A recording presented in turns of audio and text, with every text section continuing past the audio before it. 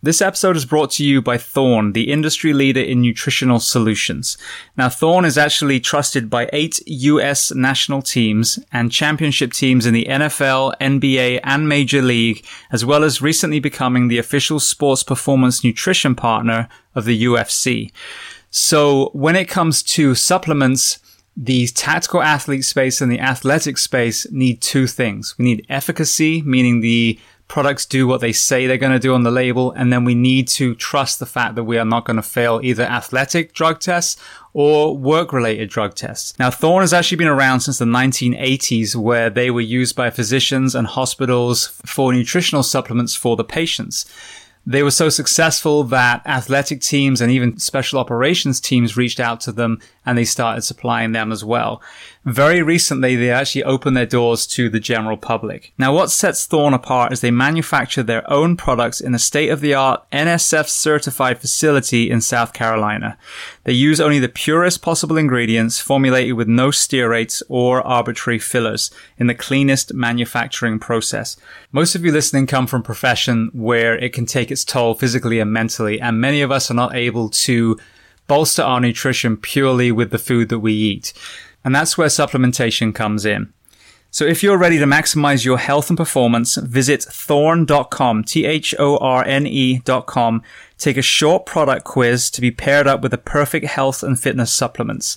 And for you, the audience, if you use the code BTS10, behind the shield 10, BTS10, you will get 10% off your first order. And if you want to learn even more about Thorne, go to episode 323 of Behind the Shield podcast, and you will hear my interview with Wes Barnett and Joel Totoro from Thorne. Welcome, guys, to episode 344 of Behind the Shield podcast. As always, my name's James Gearing, and this week I'm extremely excited to welcome on the show Darren O'Leen. Now, Darren is the man behind Shakeology. He's the author of Super Life, and he also starred with Zac Efron in the Netflix special Down to Earth, where they traveled around the globe, showcasing some incredibly progressive innovations, whether it was in the environmental side or even in the food side. So we cover a host of topics in this conversation, from the Barukas nut to nutrition and disease prevention, resilience of the human body, and so much more. Before we get to that interview, though, please just take a moment, go to whichever app you listen to this on, subscribe to the show, leave feedback. I do love reading your feedback, and leave a rating. Every 5-star rating really does make us more and more visible for people looking for a project like this. And this project is a free library of the greatest minds on planet Earth. So all I ask is that you pay it forward and share these incredible men and women's stories so I can get them to everyone who needs to hear them. So with that being said, I introduce to you Darren O'Leen. Enjoy.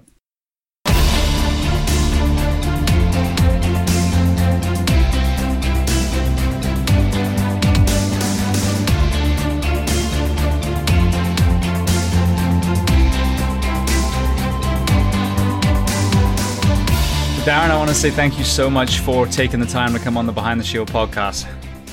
James, super stoked to be here, man. I'm very, very excited. So where are we finding you on planet Earth today? I'm at my home on the land in Malibu. Beautiful. Now, do you have any of those fires near you at the moment? They're mostly up north. So, California's quite big, but so they're up north, but it's dry everywhere. You always get a little nervous at this time of year. Right. Well, I'd love to circle round to obviously why wildland is pertinent to you, but we'll get to that as we chronologically move forward. You have a very interesting beginning of your life, though, so I'd love to start with that. So tell me about your family dynamic, what your parents did and how many siblings, and obviously, your actual birth itself. Oh, yeah. So I have an older brother, kind of middle America, came from Minnesota, middle class. My dad was an agricultural professor at the University of Minnesota. And so, he was basically educating farmers. I didn't realize how influential that was later in my life. But and mom was just always around, just letting us be kids. And was very active, running around. But my birth started out a little shaky. So, I was 3.5 pounds. I was premature by about 2 months. I had a 50-50 chance of surviving. Obviously, I chose the surviving part. But I was without touch for the first 2.5 weeks of my life in an incubator and hooked up to monitors and stuff. So that was a little dicey, from what my mom has shared. And then I had some challenges. I had overactive thyroid. I was, I had a resting heart rate of 120 beats per minute. They thought that my lungs were underdeveloped. I had headaches in school. I wore patches on a weaker eye. I had some just weird, like, water on my knees. I just had a bunch of weird stuff. And so which was kind of beautiful, as it kind of informed right away that, hey, this is, this flesh that we have is very susceptible and vulnerable. And it kind of set my trajectory of, like, once I kind of started becoming aware of food at like 13, kind of, but then like 16, I started realizing that what I was putting in my mouth made me feel better. And then I picked up my first dumbbell and started really going, oh, wow, I can gain strength by my actions. And that was a profound moment. And I've never stopped, learning and growing and trying to keep what I was informed with early on. And that was keeping away the vulnerability and realizing that we have so much choice, that could create strength in our lives and our bodies. Yeah, well, I've had a few people on the show, that were the heavy kids, so their kind of wellness journey is normally loss of weight, and becoming great athletes. But I was kind of similar, not so much a sickly child, but just very, very small, very undersized compared to most of the people around me, all the way till about 18 years old. So it's interesting hearing it from the other side of someone who kind of fought to gain weight to finally, as you said, and ended up playing football. Yeah, it was a fragile. So, like, listen, we're all getting all this information from the world, from our parents, from our peers. So I was definitely informed, that I was weak. And so it was definitely supported by what was going on in the body. And so we're all have to deprogram ourselves eventually, because if someone was overweight, well, of course, then they're going to get all of those horrible kind of programming from the peers and the environment and everything else. And so kind of no one gets out of jail free. You're going to get hit with, some sort of weird indoctrination of some story that is impressed upon you by culture, by family, by dynamics. So that was, for sure, I can relate to that one. And that one was kind of that fragility early on, and then trying to overcome that and empowering myself in that way. So I think it's all a journey of empowering ourselves and shedding that which isn't us and was like thoughts, feelings, and emotions of other people almost projecting onto us, which is a whole nother deep dive. But yeah, it's I think the journey kind of comes one way or another, and you have to shed yourself in order to gain yourself. Absolutely. I just shared a Goalcast video today, and it was a young man who basically was, had learning challenges. And so he kept being told what he couldn't do. And the kind of aha moment of that video was a mentor came into his life and said, well, no, look at what you can do. Forget about what you can't. And I think there's a lot of parallels even with nutrition and exercise these days, as we're constantly being told, oh, you're 40, so you should be on blood pressure medication. You should have diabetes by now. That's the norm. And I think that's the complete opposite way that we should be educating our men and women. Yeah, isn't that the case? I mean, that's just the most insane way of living I've ever heard, right? So it's like, why would you buy into this idea that once you hit a certain chronological age that then therefore you have this kind of indoctrinated list of issues. Like that's, of course, you can fully support that by your actions, right? You can fully not take care of yourself, not move, eat like crazy, eat junk like crazy, and certainly support that. And but the idea that this is now your lot in life is just insane. And so I think that the more in order to liberate yourself, you have to also turn around and take responsibility for the things that you can take responsibility for, and empower yourself through that. And that's not always an easy chore, because you have to unpack why you're treating yourself in certain ways: shame, blame, sadness, anger, fear.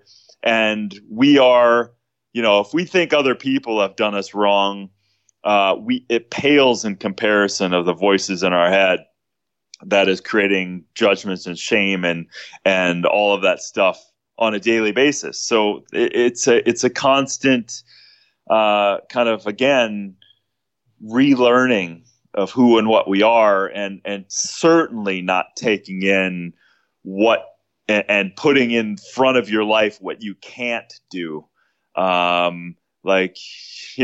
Some of the greatest motivation in the world is from when people are saying you can't do something. And the people that done a bit of work on themselves, allowing shame to be lower on their totem pole, then they can go, well, you know what?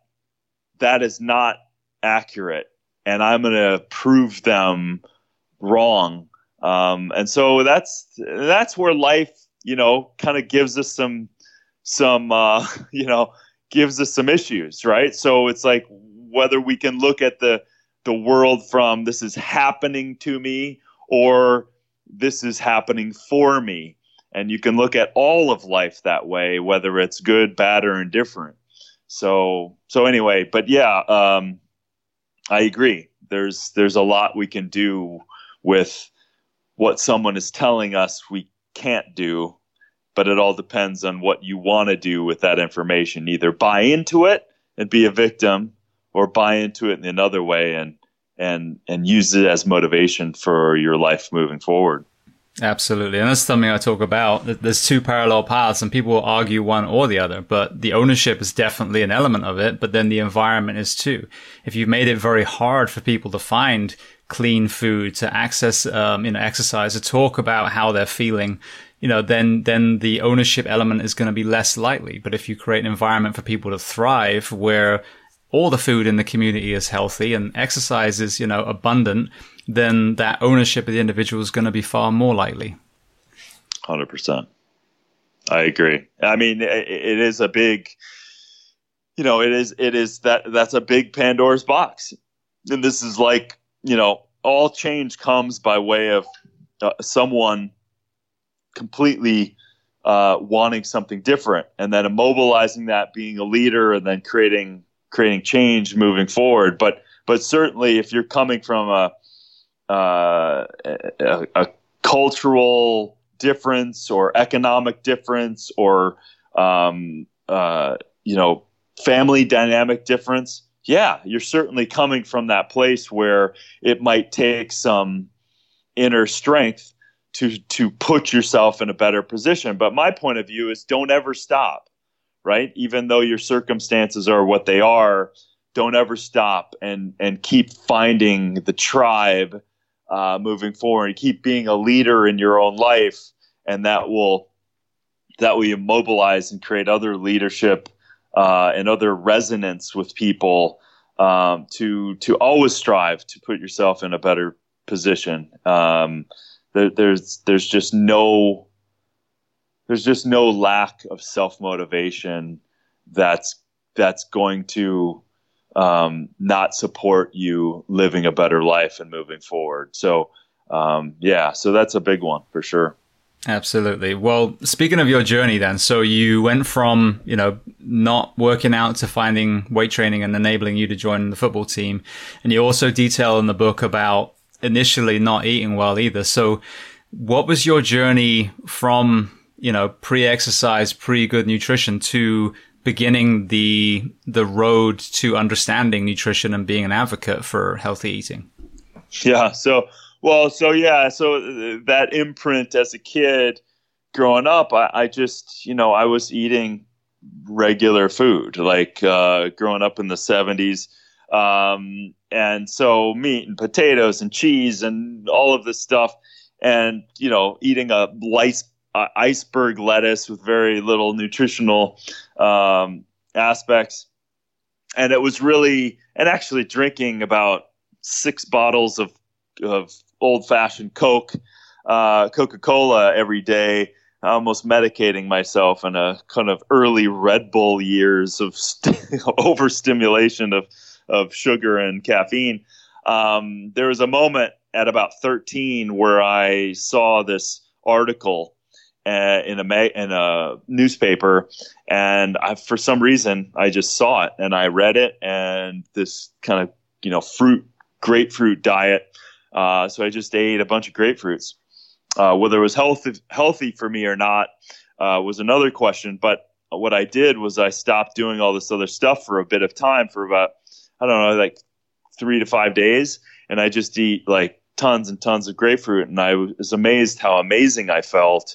And this was at 13. And so again, that informed something, but then, I was just a kid, so I wasn't preparing my life to eat all differently necessarily, but it did leave a lasting impression. And then at 16, when I started kind of training, I started putting more sophistication to eating.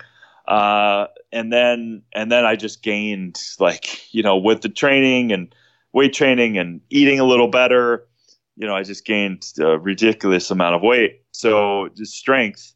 And so then I, was a lot more functional, playing college American football, high school and college, and then I had a career-ending injury. And then that career-ending injury, a lower back injury, just set up the next.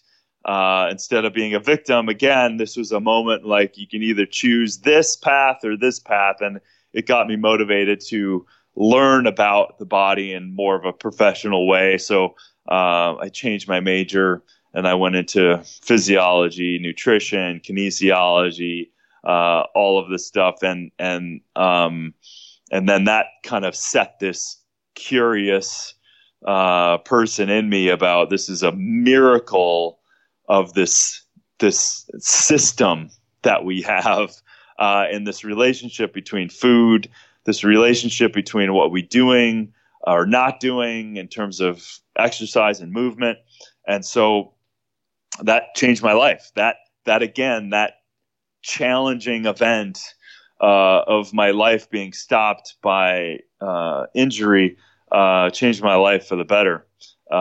So that started me on the nutrition stuff, and then again I jumped kind of into seeing the world in terms of looking at food and food systems and supplements, and realizing that there wasn't a lot of great stuff on the market, and realizing that why are people doing what they're doing in terms of formulating this stuff. So then I just started digging into that, started formulating with certain herbs and botanicals, and then a certain light bulb went off. I'm like, well, I don't trust what I'm even formulating with. And so I just then jumped into the small town kid surrounded by farmers.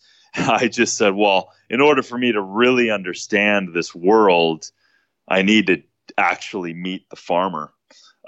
So that's what started this superfood hunting side of me that was really just innocent, and wanted to understand botanicals that are not traditional, learn about them on the ground in the countries of origin. And so I started traveling around the world, investigating certain herbs. And every time I'd investigate one, I'd come back with 25 other ones I've never heard of. And that started that part of my life. Amazing. So tell me about some of the big kind of aha moments you had when you were traveling, like some of the countries that you saw the success of some of the foods they were eating? Well, it was really the lack of success of some of the initial, like, people don't really know where anything's coming from, and there's so many ways that this can go wrong.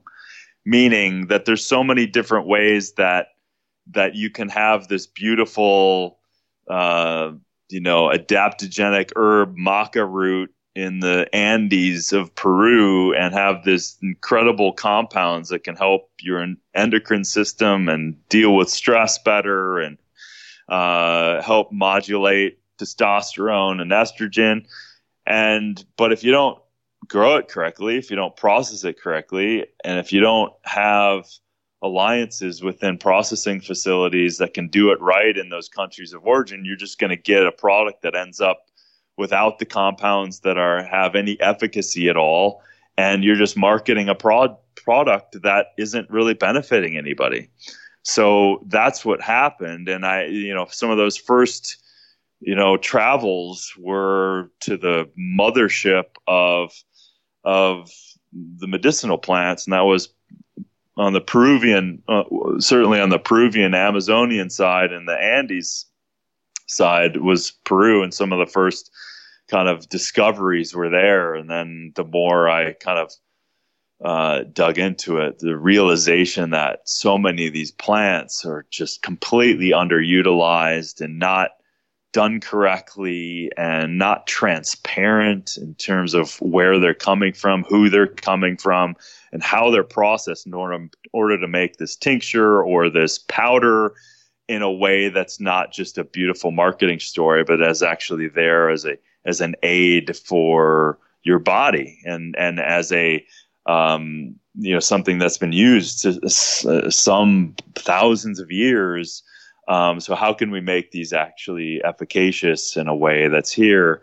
So that's what just opened that up. And then, 35, 40 countries later and 15 years of doing that, you come to realize, like, if you don't show up and really have the teams, not only your own eyeballs, but teams of people understanding how to bring somewhat of a third world situation of farmers and growers and foragers and collectors into that world that's fair for them, good for the environment, and good for the end consumer, you're just going to lose, because if you don't understand that process and understand the culture and understand that also botanical and how it should be handled, then it's just not going to work out well for having an effective product.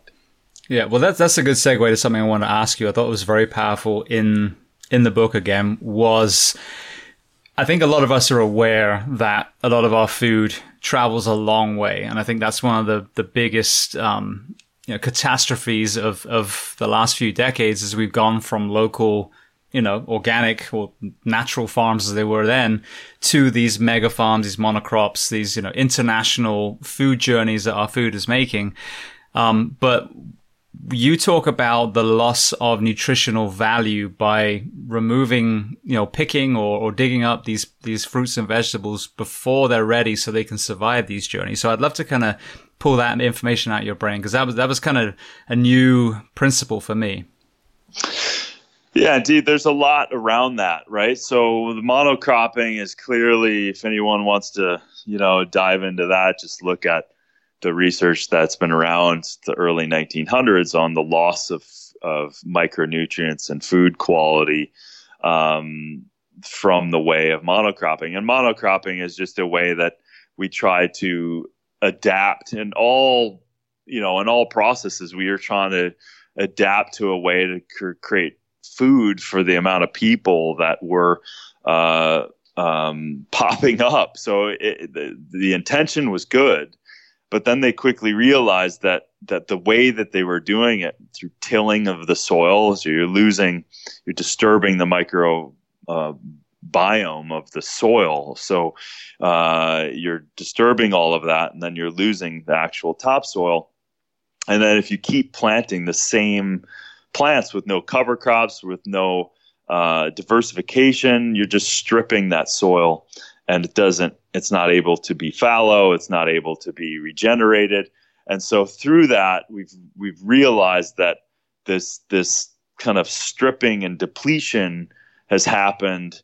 And so you're sitting there in this lack of nutrients. Again, they've known this. There's a report done in 1935 to the agricultural community by the government saying that, we lost basically 99% of our nutrients that we once had. So we've been in this deprivation for so long. So we have to. And we've been proving, and Dr. Zach Bush has been doing a lot of great work around this point. The nonprofit Farmers Footprint have been supporting farmers getting back into regenerative agriculture, and they're proving that within the first year out of the chemical world, that they're gaining profits again. They're getting nutrients back in the soil, which is how creating a more fortified food and plants. So it's this whole world. So in this modern day world of some kind of the other side of like, okay, well, yes, let's support local grown. Let's support organic agriculture. Let's support regenerative agriculture. Let's support biodynamic. Let's support non-chemical farmers markets. Let's support our local people. Let's grow our own food. That's number one. Let's get back to that.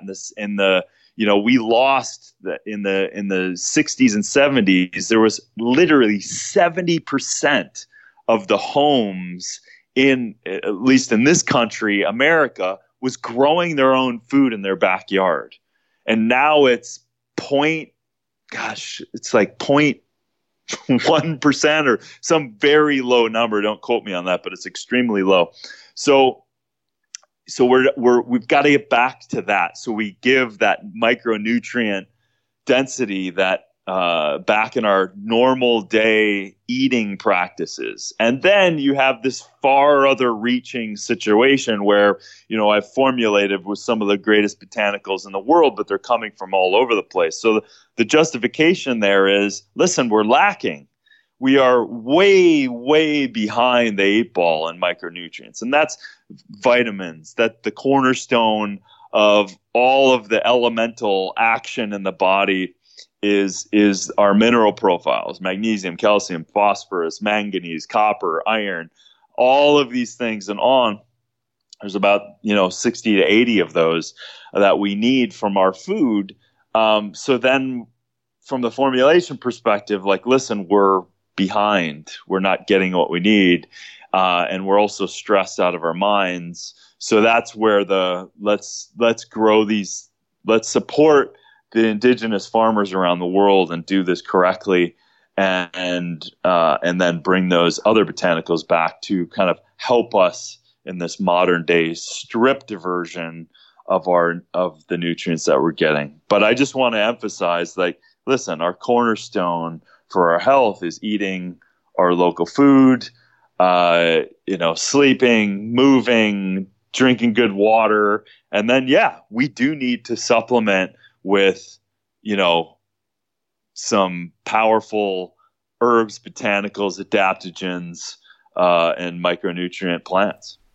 Brilliant. Yeah. So, that is, I think, a misunderstood element of farming. And I had Joel Salatin on a couple of times, and he talks about, obviously he's a meat farmer as well, but he talks about, the rotation of the pastures, how the cows come in and the pigs and the chickens are pecking behind that. So the quality of the ground is producing, much better, even grass for the meat if someone's a meat eater.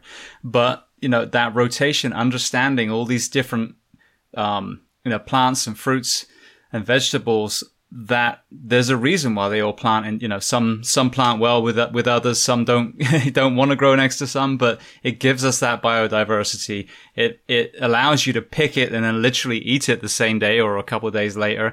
And another huge thing, like you said, is the carbon footprint.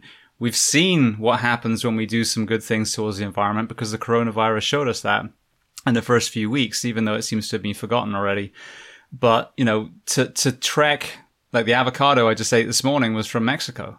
I know they could grow them here in Florida, the same species. So that's the thing for me is for us understanding how much better our food would be if we just supported those local farms is a principle that I think really needs to be driven home.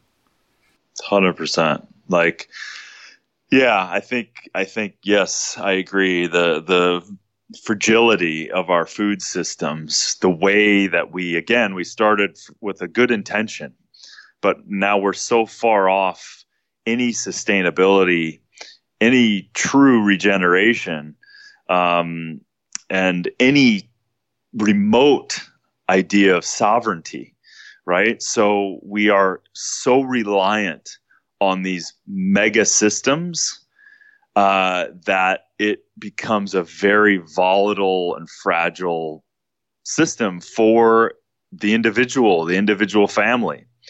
So if we literally just consciously, as consumers, go back into it and go, okay, well, if I literally look around, there are farmers markets. I do have some land where I can make a raised bed. I do have, if I'm in an urban situation, there are great companies doing aquaponics where you could, all of a sudden have your own salad every day by what you're growing. So there's a lot of different decentralized momentums that we need to start getting into. And listen, everyone wants, I think, and this is I would imagine everyone wants freedom. Everybody wants sovereignty. It doesn't feel good when a system is shut down for whatever reason, and then you're like, oh, I have no food. I have no way of eating. I have no way of protecting my family or feeding my children. When we're that reliant on centralization, then that is a broken society from my point of view. So we need to get back to sovereignty. We need to and just start simple, right? Start with trying to grow your own food, becoming aware. It's not difficult. It just takes a little time. And the empowerment that gives you, the fact that you just picked your own lettuces and chards and maybe even a fruit tree, and then you're eating that. And yes, there is a micronutrient drop-off by picking things early, because the fruit itself has a lot of compounds in it that are keeping other animals from eating it because it's not matured yet. So, those green bananas that are picked like 2.5 weeks early, that's just a mechanism they're using so that they can get those bananas to wherever they are at. But then it's this long ripening process. And usually in that ripening process with the tree, the shrub, the plants, they generate a huge amount of nutrient delivery in that last bit of ripening. And we're missing out on that. Not to mention within the first two hours, there's a natural form of sulfur called MSM that is very good for the body and inflammation and joints and everything else. So we're missing out on that. So if we can grow our own food, forage, and kind of realize that we don't have to be completely reliant on these systems. If we just do something every day or every week or every month to empower yourself, that will just feel good, and it will help the burden of the system as well. Absolutely. And that also seems to explain, the reason why a lot of our fruits and vegetables don't taste as sweet. You get a big punnet of strawberries, like these aren't even very, tasty, and they should be super sweet. And it reminds me of a trip I made, and I was in Fiji during the military coup, funny enough. So there weren't many people there. They were all scared away. But one of the local Fijians climbed a papaya tree and cut down papaya and cut it right in front of us. And I think it's the closest thing to a mouth orgasm, if there's such a thing, I've ever had. It was amazing. But I mean, again, it reminds, like when I grew up, we had blackberry bushes on my farm and an orchard with apples and plums. And yeah, I mean, there's so much common sense to a lot of what we're going to talk about. And that's one thing. Imagine if your local town had orchards. And so the apples that your children ate literally came from, a crop that wasn't sprayed in pesticides, and they went straight to, to their lunchbox. I mean, how powerful is that nutritionally and, ethically as well? Exactly. Yeah. And the bounty, not only from a nutritional standpoint, but you nailed it there, because it's the taste. So if you're constantly exposing children specifically, or us too, to food that's just doesn't taste that good, and it's been oversprayed, it's been monocropped, it's been pulled out, unripened, it's just not enjoyable. So the idea of vegetables and fruits for people that are exposed to that poor quality, they're not excited to eat it. Their bodies aren't lit up from it. I, like you, have been exposed to, you talk about those apples and that strawberry. If you eat a strawberry that's ready to go and ripe, and you eat that, it is a mouth orgasm. It is a lighting you up on so many levels. You talk about the papaya. I had a mango in Senegal, and Senegal claims that they have the best mangoes on the planet. And I ate about 6 different varieties in a farm, and it was one of the greatest food experiences ever. So I've gotten to be around the world and eat some of the greatest foods in the world, and when you realize that that's nature's candy, that's nature's gift, that's medicine, that is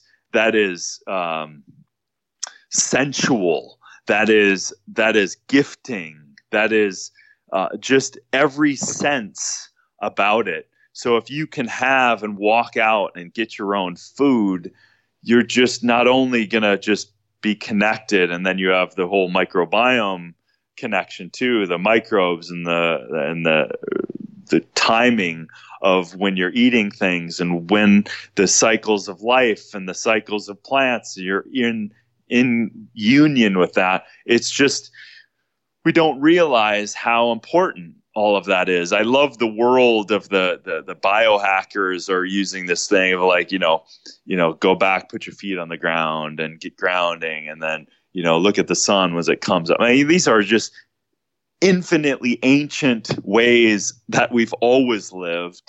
And so now the greatest biohack medicinally you can do, and for your health, is start cultivating your own food, or at least have it very close to you through finding other farmers that absolutely want to sell their food to people that enjoy it and will benefit.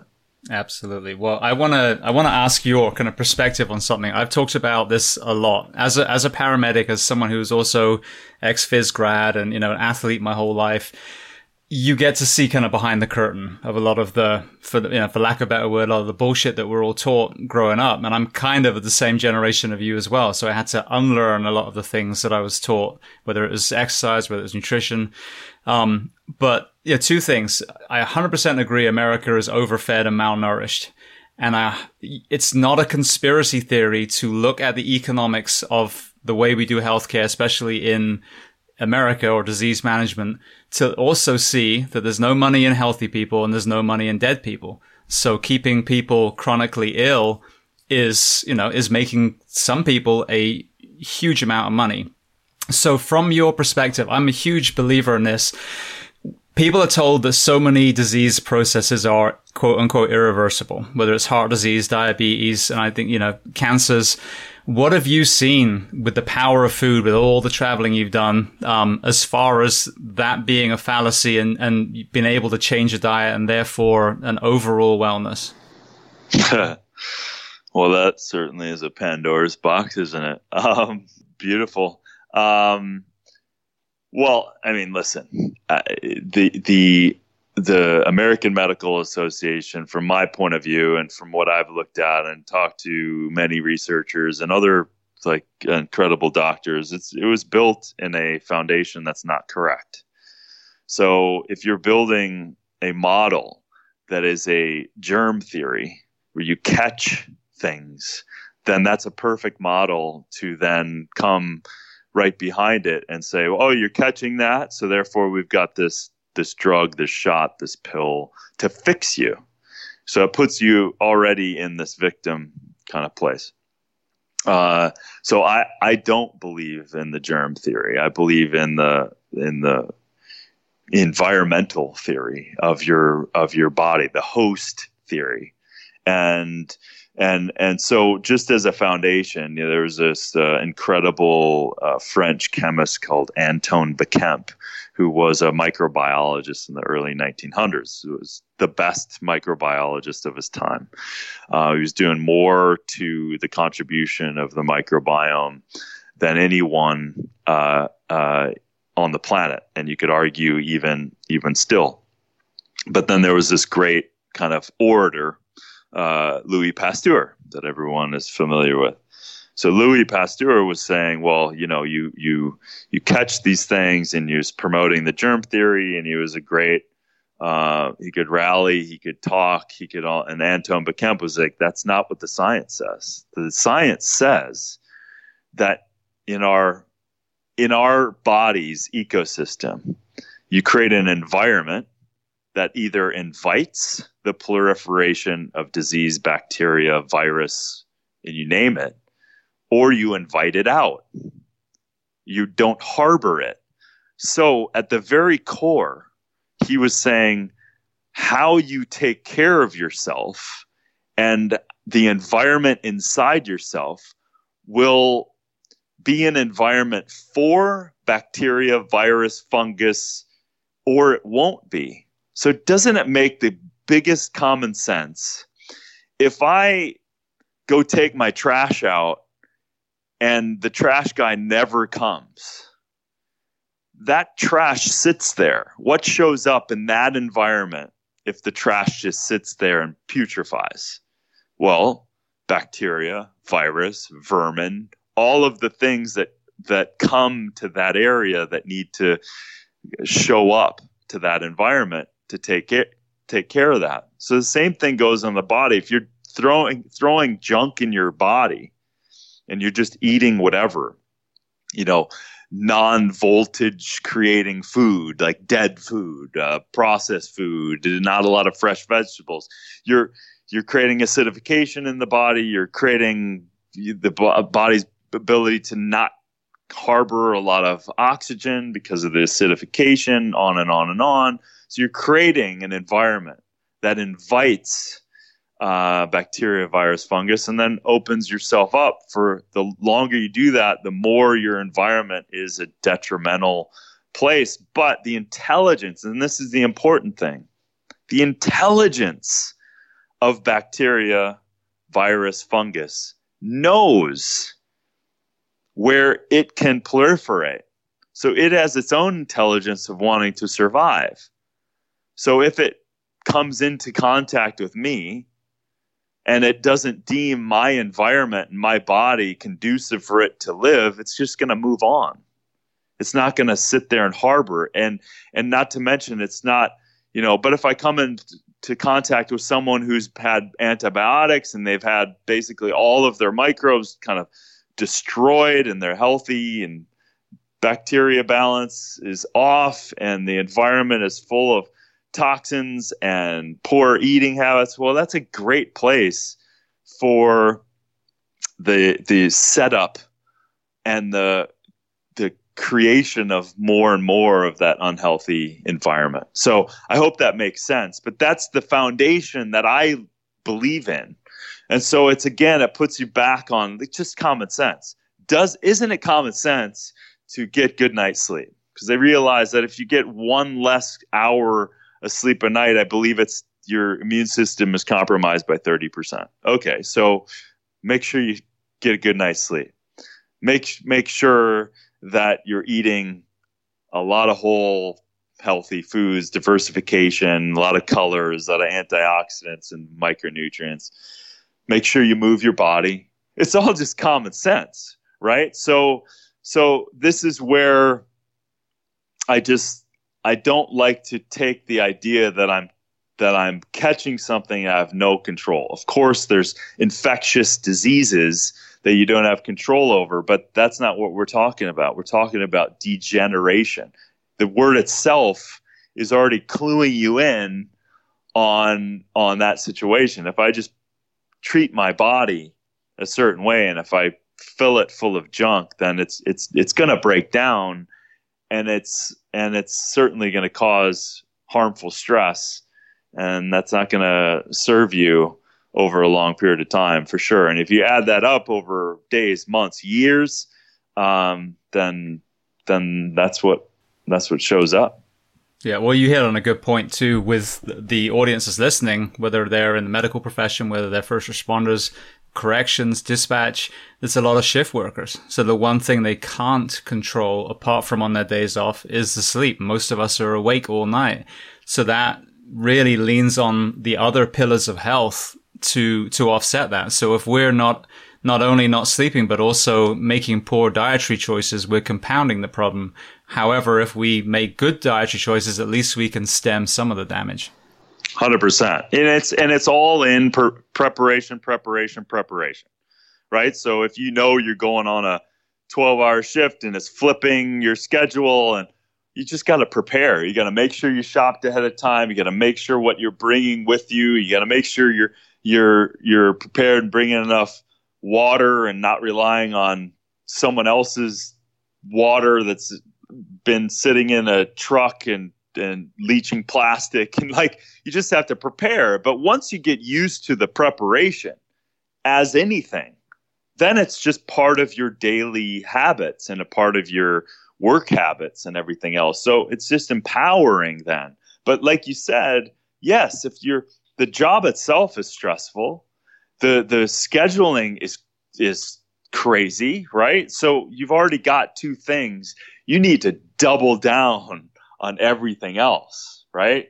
You got to stay hydrated. You got to rest when you can. You got to move your body to keep it active, keep the lymphatic. You got to try to take breaks and go outside and get some good sun exposure to keep the vitamin D high. There's a lot of things that you can do to be proactive. And that's the thing. We have to take our health into our own hands, without a doubt, because if we don't, our future will just be sprinting towards some sort of blowout or degeneration.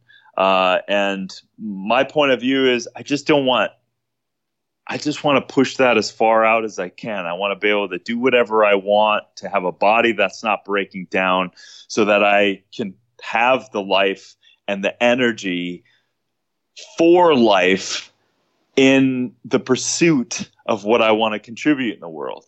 That's the fulfilling life. I don't want to be set back, or I just don't have the energy, or my body's breaking down, I can't respond, or I can't play with my kids because of my whatever, or my back is too sore because I haven't moved in a week, or whatever the excuse. We have to stay proactive because life is always moving forward.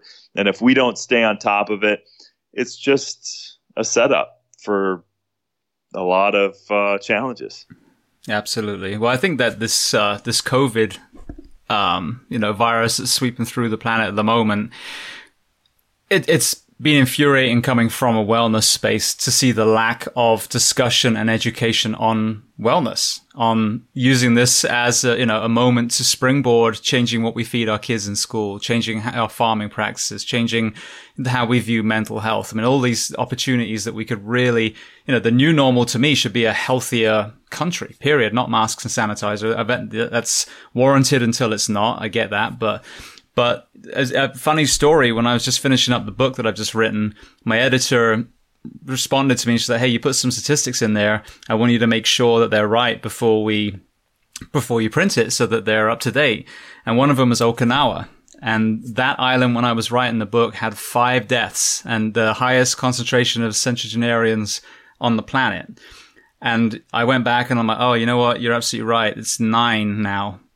So, and these are some of the most elderly people, but they're known for their positive attitude, their playfulness, their exercise, their sea and seaweed based diets, So to me, this COVID is holding a mirror up, and where we're seeing, a lot of loss of life. We have to look at what we're talking about today. How are people eating? How are they moving? And if we have an obesity epidemic, hypertension, diabetes, cancers, why are we not discussing that? Why are we not addressing the ill health, the broken down walls of the castle that's making our people so vulnerable?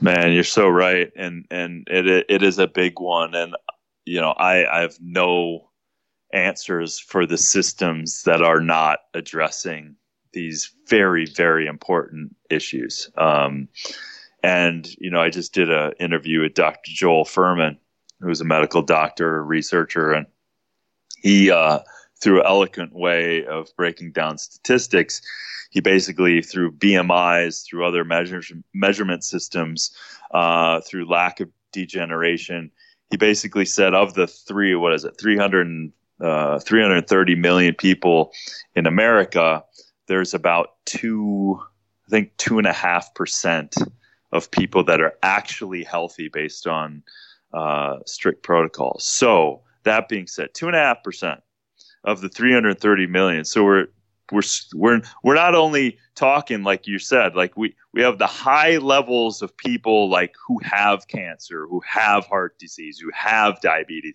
These are from other markers saying all of these other people are sprinting.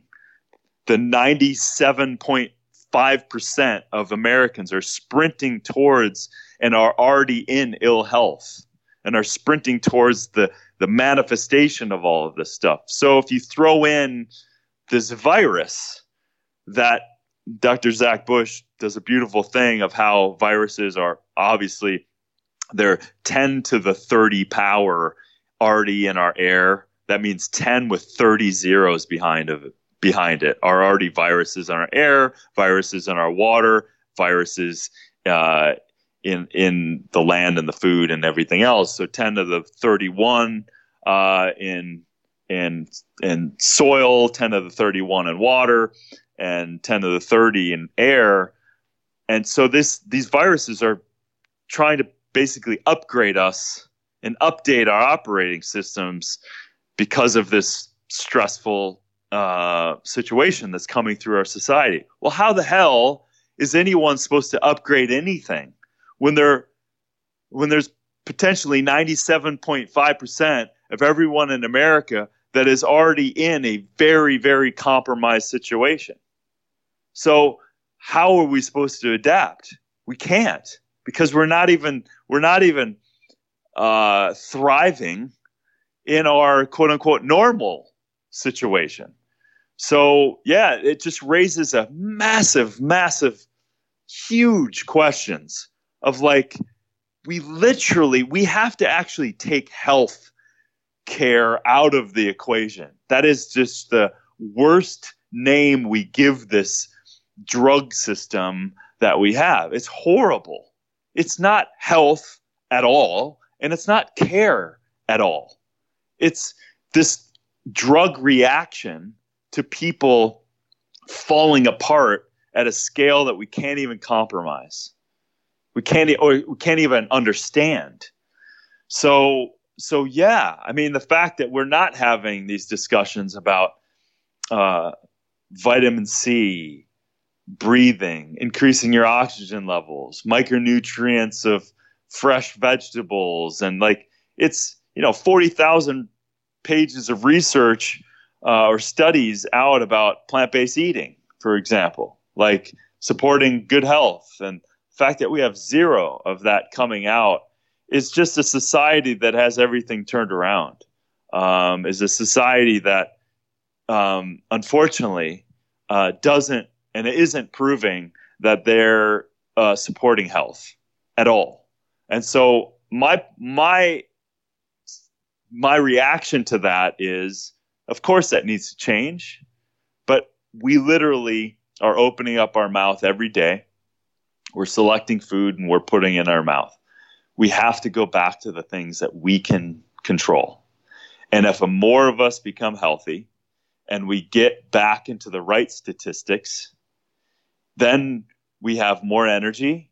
We have more that we're able to do. We have more pressure that we can put back on these systems to try to change things again. Okay, because I think a big population, big community of people is really the only way that things are going to change. It's not going to be coming from the systems that are already profiting and benefiting from what has been in place. It has to be by the awakening of the people at large. Absolutely. Well, to underline that, an example I use a lot, and I heard you mention it in the book, so I'd love to get you to describe it, but the relationship between impotence and heart disease, because I think that's a terrifying statistic. And right now, all we see is erectile dysfunction meds all over the place, and no one tells people how dangerous that actually is. Yeah, that's that it goes back to like if you just take a step back, and life wants to always keep life going. And then if you look at a male who is under this amount of stress from the environment, from lack of nutrients, from relationships, you name it, and it literally can't even perform the basics of life promotion, it is like at the core screaming at us to change things. And so then people look for drugs again or some secret miracle, but in reality, it's system breakdown. We can't even keep life moving because the species just wants to keep moving. And so we have erectile dysfunction, but then we have a cascade. We have an environment that's more conducive for cancer. We have an environment that's proliferated into heart disease. So it's just a system breakdown. It's almost like life. If you look at, I love the work by Victor Schauberger, where he was like very much like, if you look at nature, nature will give you all of its answers. And so if I step back and look at the motility kind of dropping of our society, the ability for us not even be able to procreate effectively. Everything down to the sperm itself can't even swim anymore. To the man who can't even get a hard on anymore. If you're looking at that, then if you take that position and look at the nature that we have created, then you quickly realize that that is not a pro-life situation. It is actually a pro-death situation that we've created. So, a major overhaul in our systems approach to how we're taking care of ourselves and how we're taking care of our society. And it's definitely not through taking another drug. It's abiding by the laws of nature and letting that govern our life and our health again. Absolutely. Well, and just to expand on that concept, the fact that if the blood vessels in your penis aren't able to fill because they're narrowed, that's an exact, a mirror of your heart's health. And as medics, we have to ask people, are you on Viagra or anything? Because it's a nitrate. And if I give you, the same drug, you could bottom out your blood pressure. Well, the reason it's the same drug is it has the same effect as trying to open those blood vessels up to give you an erection. But you should be terrified. If it's not working, that's a huge red flag for people to say, hey, your heart could be next. You could have a heart attack. You could have a stroke, but these vessels are narrowing. And, if you reverse that with nutrition and exercise, well, guess what's going to start working again? And your wife's probably going to be pretty happy too. Exactly. And hey, it's funny because I had a great long discussion with this functional medical doctor called Dr. Alex, we'll call him Dr. Alex Paziotopoulos.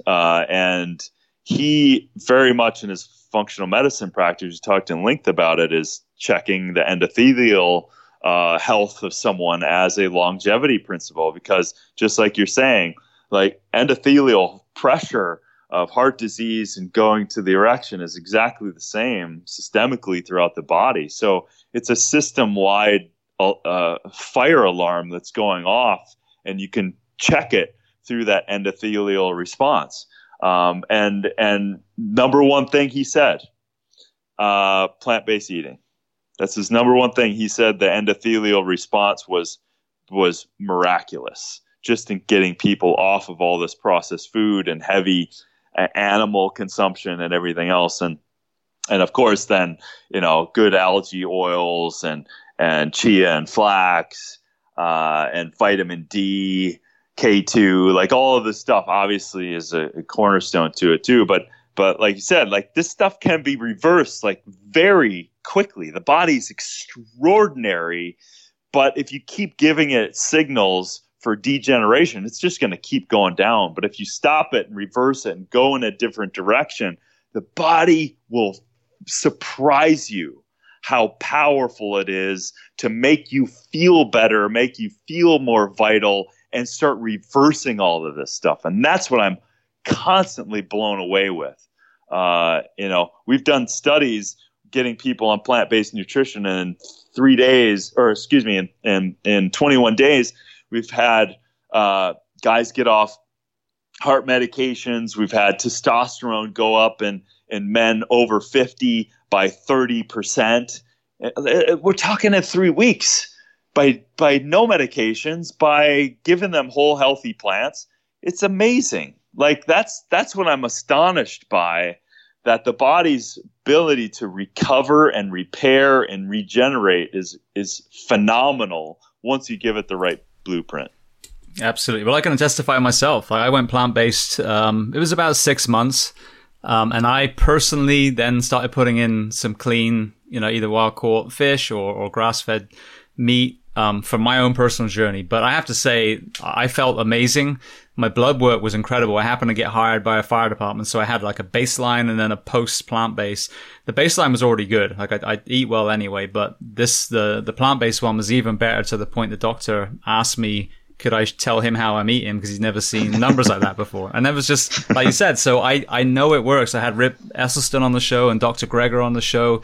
Nice. So, but, ramming veganism down everyone's throats kind of causes a rebound. But I think understanding that even if you eat some meat, if you have that rainbow of color, all those vegetables on your plate, you're still going to feel incredible. And then that final, do I eat meat at all? Do I eat meat a little bit? Then you can decide on your own personal journey. But getting all those micronutrients back in your diet and getting rid of the processed food, I think is that common ground where most people would benefit, whatever their eating philosophy. I can't agree more. I mean, I don't want to be that guy that tells people they need how to eat. Like, I just want to give them information and let them decide. But you're right. I mean, the thing that I will walk away with always is eat more plants. Just eat more plants. There's zero downside and so much upside. So just eat more plants, lower the amount of stressful proteins it has on it. The great work by Dr. Walter Longo, one of the great longevity researchers of our time. He's like, listen, it turns on mTOR, it turns on a lot of other cancer activating genes at 15% over protein consumption of your overall calories. So listen, that's the research. That's what we know right now. And so I just say, listen, if you want to eat a little bit of your stuff, then fine, but just eat more plants. Yeah, absolutely. Well, on your travels, I don't want to get to the show in a second, but on your travels, what are some of the cities, tribes, whatever it was that you found that was some of the healthiest human beings on the planet? Well, I mean, unfortunately, you find that the distribution arm of Coca-Cola, which is the gnarliest, almost incredible distribution arm in the world, you see our modern day world getting to places that they don't have anything else, but Coca-Cola showed up somehow. And so I've seen the detrimental effects of just that kind of thing happen, and you lose out on what that culture is, and as you know. So I've seen that more than I've been into a non-touched culture by the Western world. But listen, I will go back to the show. I mean, those villages in Suelo, in Sardinia, and Italy, and things like that, when you see the longevity people, you really can understand, like, we're losing that culture because of the influence of the world getting smaller. Some of these people, the longevity principles were like, yeah, they foraged, they moved every day, they ate mostly plants, they ate lighter at night than they did during the day. Those I've been most impressed with. But certainly being in the middle of places like Bhutan, right, which is high in the Himalayan mountains, surrounded by 23 of the highest virgin, meaning unclimbed mountains in the world.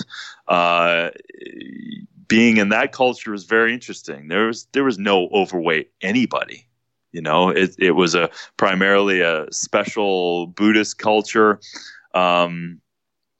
So you saw just, so people who are not influenced by the modern day world clearly are just infinitely healthier as a people, as a culture. I want to say, I think it was in the documentary, I think it was called I Am. It was a guy that was a movie director, and then he basically had this moment where, kind of like we see a lot, his life fell apart physically. Tom Shadyac. Yes, yeah. And he went around the world looking for happiness. Yeah. Tom's actually a good friend. Oh, brilliant. I've known him for, over a decade. So he had brain trauma from a mountain bike accident. That's right. And then he spent, his rehabbing and questioning his life and everything else, and realizing that all of these things that he got from Hollywood was definitely not giving him happiness. So he focused on the meaning of that, and it comes down to self. It comes to cultivating that self and inside yourself, and being content and being on purpose, and having a good community. But we literally can read that stuff and hear that stuff and not apply it. And we really need to apply it, because that's really the core of happiness, and it isn't attaining things. No, exactly. And I want to say Bhutan might have been one of the places that he featured as the happiest place on earth. Right. So, yeah. So that's the happy part. So they have a governance system called gross national happiness. So they literally, as a governing body, they check every choice, whether it's an economic decision, an environmental decision, a government or a community's decision. They check it by more than GDP, which is gross national product, which is just a profit or loss kind of situation. They view all of their choices, or at least strive to it, in the best of their ability, to choose, like, hey, if we make this choice from a government perspective, from parliament perspective, is this going to be, they look at more than just the bottom line. They look at how will this affect our people? How will this affect the community? How will this affect the environment? How will this affect our economy? How will this affect our trade with these other countries? They look at all of these things as a overall weight for their decision, because they do believe that by looking at all of these things, that's what's going to create happiness, not GDP as the gold standard of happiness. Clearly is not the case. Yeah, no, I agree 100%. And people point that out, I mean, you see some of these countries where they have so much less as far as, financial resources as we do in the US or the UK.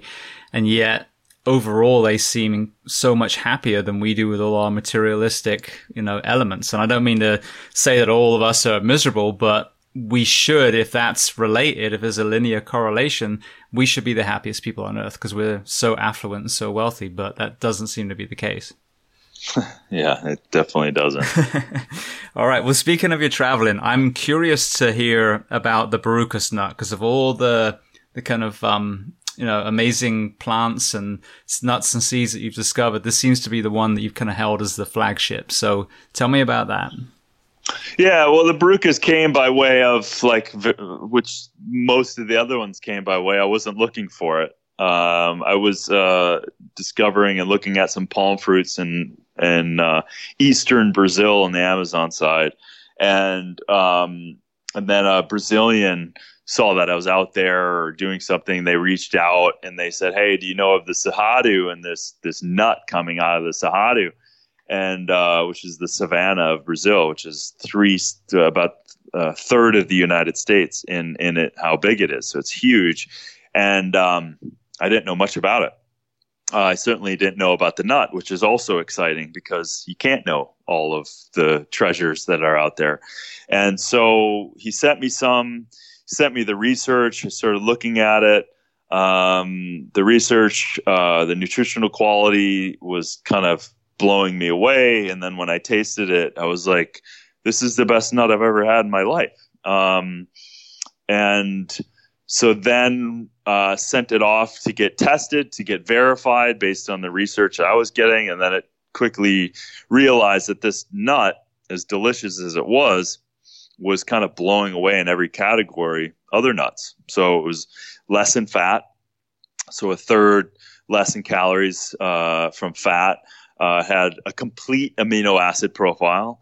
It had a ridiculous amount of antioxidants, like 400% more than an almond does, and about a third more fiber than any other nut. And we now know how important fiber is to our healthy microbiome. So, and then, of course, the micronutrients, calcium, magnesium, copper, iron, manganese was off the chart too. So from all of these categories, and it was a wild food. So it wasn't monocropped. It was in this incredible Cerrado area. And so the next question was, well, is it sustainable? Is it possible to grow a business out of it from a wild food? So you can't pre-pick it. It has to mature in its shell that has a fruit layer on the outside, but you have this hard shell and you have this small fruit layer, and then it matures the nut, one nut per fruit, and it drops. So you can't pick it early. So we go back to that point where it is giving all of its nutrients at the time that it falls to the ground, and then that's when you can pick it up. And so we realized that not only can we do this, we can organize in the Cerrado fair trade, fair wages in a huge landmass, as well as kind of supporting a nut that was being lost because they didn't have good mechanisms to get this out, even in their own country.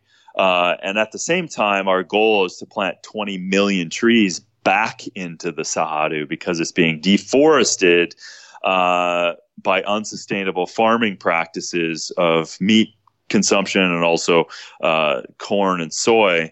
So they're stripping and ripping out the Cerrado in a rate that's faster than almost any landmass on the planet. So it's so from my perspective of seeing a lot of different things, this hit on so many different levels. It was a nut that was similar in taste to something that the American palate could really take on and enjoy. So it was delicious.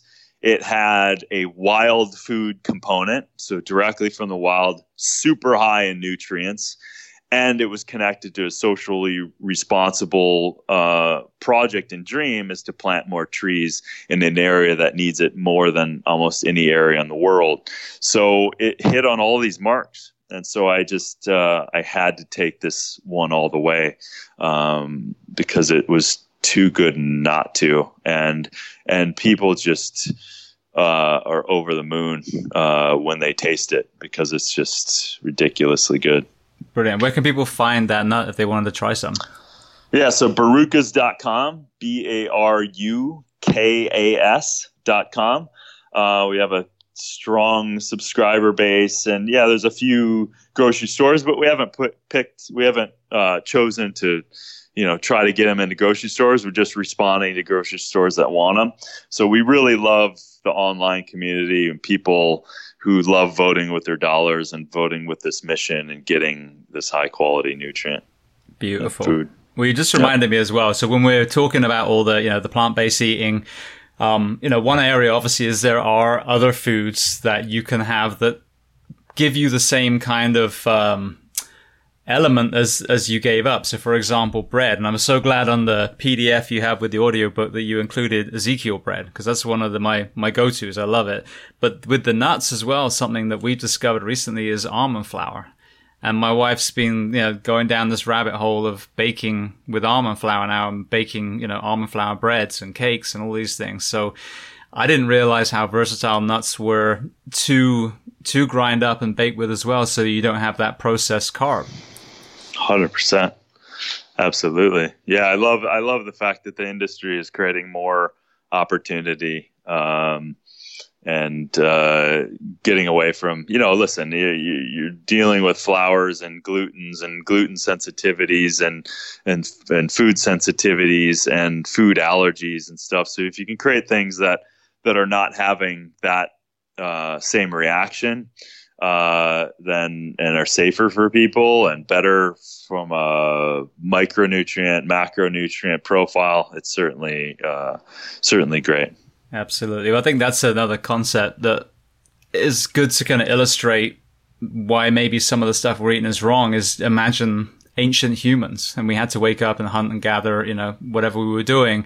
But Steve can't go out hunting because he's sneezing because he's got allergies, and Brian's got an upset stomach, so he can't go out gathering, it wouldn't be an option. You have to get up every day and function. So if you are getting allergies or GI distress, there's a 99% chance it's coming probably from something to do with your diet.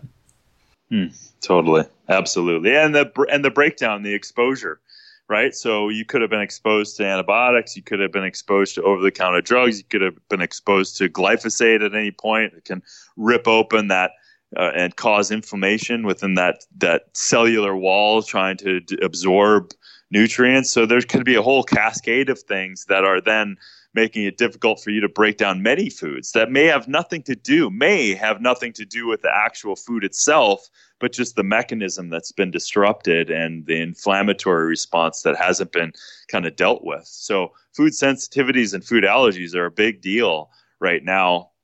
And it doesn't always have to be the foods itself. Obviously, ones that have GMOs and other chemicals, that's a different story. But sometimes you have to stop eating food that you're always reacting to because you don't want to keep fueling the fire, and then restore and replenish and repair your digestive system again. Absolutely. All right. Well, I want to transition to the show. So Netflix just showed your show with Zac Efron, Down to Earth. So how did that come about? Yeah, so that's a funny story because it was my second appearance on Rich Roll podcast. I don't know what year that was, maybe 2015, 2016.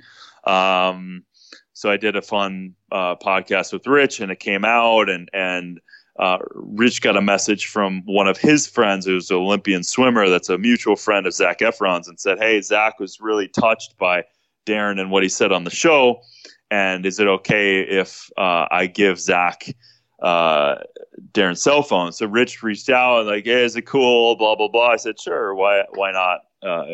And I forgot about it. So then months later, Zac texted me, and he was just very sweet in the text. He goes, "Hey, what you were saying really resonated. Blah blah blah. I'd love to connect." So I said, "Yeah, this for sure. Let's go have lunch." And we had, I don't know, a couple hours of just getting into it at lunch, and he was just this sweet, open kid that was asking a lot of questions about what I was up to and what I was doing, and then just at the very end, it was like he said, "What else are you up to?" Something like that, and I said, "Yeah, I have this idea for the show. People have been wanting to, threatening to do a superfood hunting show with me for a while, but I really want to expand it into the environment as well as the importance of superfoods and your inner ecosystem." And so he heard that concept, and he called me a couple hours later and said, "Hey, I have this standing deal with Netflix, and but it was a show concept that I don't really like, and I don't want to do it." And so I talked to the team, and they agreed to let you to bring you on and change this concept and have it directed towards what you're talking about. So we melded these two stories. So they had this structure of this show already, and we melded their ideas with my ideas, and boom, next thing you know, and we talked for months and months and months at that point, and got to know each other, and then eventually we pre-production and got this show going, and then spent 3.5 months or so on the road together. Yeah, well, I loved it. It was funny, just as the kind of the way it worked. My wife and I watched it, we pretty much binge watched most of it, to be honest. And then, I called Josh Brolin, who's a mutual friend and I had on the show. We ended up, right. Yeah, we became good friends. He actually just wrote the foreword to my book. So anyone listening, this is news because no one knows that yet. That's beautiful. But, yeah, so then literally 10 minutes after watching you and Zach, I'm talking to you on the phone, which was brilliant as well. But I love the concept. I've had people on here from Norway that have the most progressive prison system, from Portugal that decriminalized drugs and reverse their addiction epidemic, from Finland talking about education. There's so many countries out there that are doing incredible things. And I think that if we as a world can have the humility, each country, to learn from each other, there are solutions to almost everything out there. 100%. I would underscore, emphasize, and say we have the solutions already. I know way too many people in food sovereignty and power systems, microgridding systems, other ways of growing food and all of this stuff. Like we have the solutions. The power needs outside of fossil fuel, we have them. There's a lot of things that we haven't implemented. So I agree 100%. So it's not that we need to bring in the brilliance of a lot of people together and work towards these systems. We can absolutely do it. But again, we have our priorities upside down. And if we mobilize and create a movement towards this in more and more ways, then we can absolutely do this from the inside out, meaning we don't have to rely on the governments to think that they're going to come in and do the right thing. They're not doing the right thing. We already know what the wrong things are. So there are systems like this. We need to support those people in those countries doing the right things. And that's what I love about the show, because it took a step in that right direction to reveal there's some incredible people doing some incredible things. Yeah. And you got to use some imagination too. A big pushback I get, oh, well, that worked in Norway, but that would never work here. All right. Well, the NHS in England, we're like, okay, well then change it, make it work. All you got to do is tweak it to whatever you think is going to work. But I disagree. I think we're all human beings. So once you trust it, it probably will work just, way better than you realize. Well, yeah, 100%. One system is not, we're definitely not saying one system is going to fit for everything. We need multiple systems, many different systems working. But we realize that if you invest in those systems, you can find those systems that work for those countries, for those areas. And that's absolutely true. But if you're not going to apply yourself or put funds or create committees or communities or groups or leaders in those areas to create alternatives, of course nothing's going to happen. So So it is not a one system that applies to everything, every country. It's realizing that's the same thing with realizing what your unique island, what your unique country, what your unique community is. What are those needs? And that's where we need to stop looking at the macro and start focusing on the micro. And we can micro our way back to sovereignty again. Food, water, power, economic sovereignty. All of these things, we can gain our power back. And that's definitely something we need to do. Absolutely. Well, one of the pushbacks I get with, local farms, like, well, how are we going to feed LA? Well, firstly, let's feed the other 95% of the country that has arable, land around them. And then if there's probably enough surplus that we can then transport food into the more urban areas. And then, like you said, there's all those ingenious ways of actually growing within an urban setting as well. Yeah, exactly. Right. Well, then transitioning to something I saw you just released, I want to give some airtime on this too. The 121 Tribe. Tell me about that. Oh yeah, so that came by way of an amazing group that reached out a few years ago and said, "Hey, we have access to this incredible technology. We love to create a system approach around your book, around Superlife and around functional training, around creating delicious recipes, around habit forming tracking systems, around education." All in one platform. So we launched the first program of many and other masters that will come on the kind of from masterclass idea. So yeah, the Superlife program on the 121 Tribe is it's 3 weeks of people getting these delicious recipes, grocery lists, water tracking and videos. So I'm virtually going with you the entire way. And our response is just phenomenal. People are just really loving it.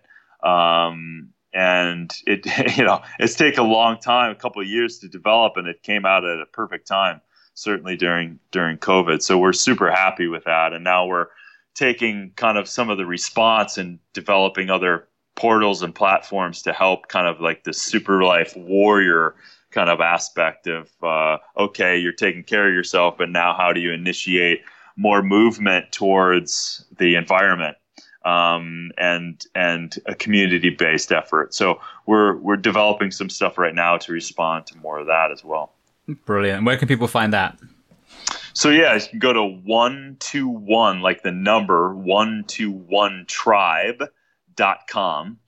You download the app, and the cool thing is we give you 3 free days.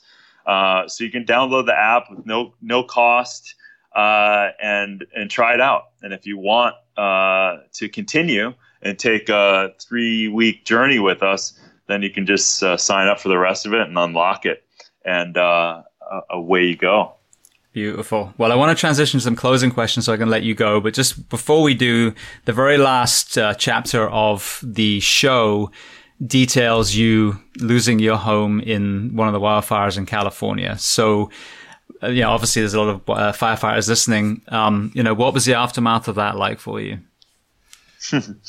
Well, it was shocking, obviously, when it happened. And as you're just kind of getting through the grieving process and realizing, if people don't know, so I was filming the last episode of the show and found out that the house burned down when I was out of the country, and so I lost. So the only thing I had was the vehicle I drove to the airport and the suitcase, and with me, and I lost all my other possessions. And so yeah, that's a gnarly, challenging thing, and so the grief part of that is a very healthy and necessary aspect. But I have to say that kind of coming through the grief and realizing that this didn't necessarily, I wasn't taking the position that this happened to me, and it did happen, but what's the opportunity? And this was not something I asked right away. This was something that came through the healthy grieving process. And then I realized, I've always wanted to rebuild differently and demonstrate how to better build in an ecological place like this. Have my own power systems, so I don't have to rely on any monopoly. So it set me up. It set me and grow my own food in a more balanced way with the house. And so it just set me up to do everything that I actually wanted for this property. Because I'm sitting on about 50 acres in the Malibu Mountains. And so that was number one. But number two, it increased my resolve to why I'm here. And that's to help people, of course, get healthy, but also to double down for me on getting some of these environmental awarenesses out there, and also technology, because I know too many people. I've been touched by too many things. So I've spent the last year and a half really vetting a lot of technologies, supporting technologies, and learning about a lot of different systems. So I wouldn't take it back, actually. It was impossible to stop this fire. So there's no blame to anyone other than the monopolies' derelict power poles is where the dam. It wasn't like an electric storm happened from lightning. It actually happened by corporation error. So that's a little unnerving that it happened that way. But in terms of stopping the fire, it was impossible. But I'm building and doing things a lot differently because of the ecology and the ecosystem that I live in. Brilliant. Well, I mean, obviously, I'm sorry that you lost your home, but it's very powerful hearing, the kind of out of the ashes story. Absolutely, and I wouldn't take that back, for sure. Yeah. All right. Well, then to the book then. So your book is Super Life. I'm listened on the audiobook version, and there's a PDF attached to that, which has, a whole bunch of information on the kind of principles behind it, and then a load of recipes. So tell people how they can find the physical copy, and then in any other areas they can find it. Yeah. So, obviously it's all over Amazon, it's Barnes and Noble, if people are even going into all of those places again. It's so you can find digital, you can find the digital print, you can find the book, physical copies, you can find the audio, and we're trying to now move towards the Spanish copies and get those. We've got a lot of requests, but it's great. We're so stoked. It went to the New York Times bestseller, and I can't be more happy of people getting more of that information. Beautiful. Well, congratulations. Yeah, thank you. All right. So then the first closing question I'd love to ask, is there a book written by someone else that you love to recommend? It can be related to what we've discussed today or something completely different. Yeah. There's a book called, I don't know if people might nerd this out, but Healing is Voltage. Which what's his name? He's an ophthalmologist. He's actually an eye doctor. So he talks about how everything comes down to the microvolts of food and the conduction. So if you're eating dead food, you have no conduction of creating healthy cells. So so Healing is Voltage is a fun one. And I would say, if anyone wants to literally dive into water, the fifth phase of water by Dr. Gerald Pollack it will blow your mind in terms of what water is. So that would be a fun one as well. Brilliant. I haven't heard either of those two before, so I'll definitely get them. Actually, my wife's in optometry school now, so she'd probably be interested in Healing as Voltage too. Oh boy, yeah, she'll like it. Brilliant. All right, then, is there a movie that you love?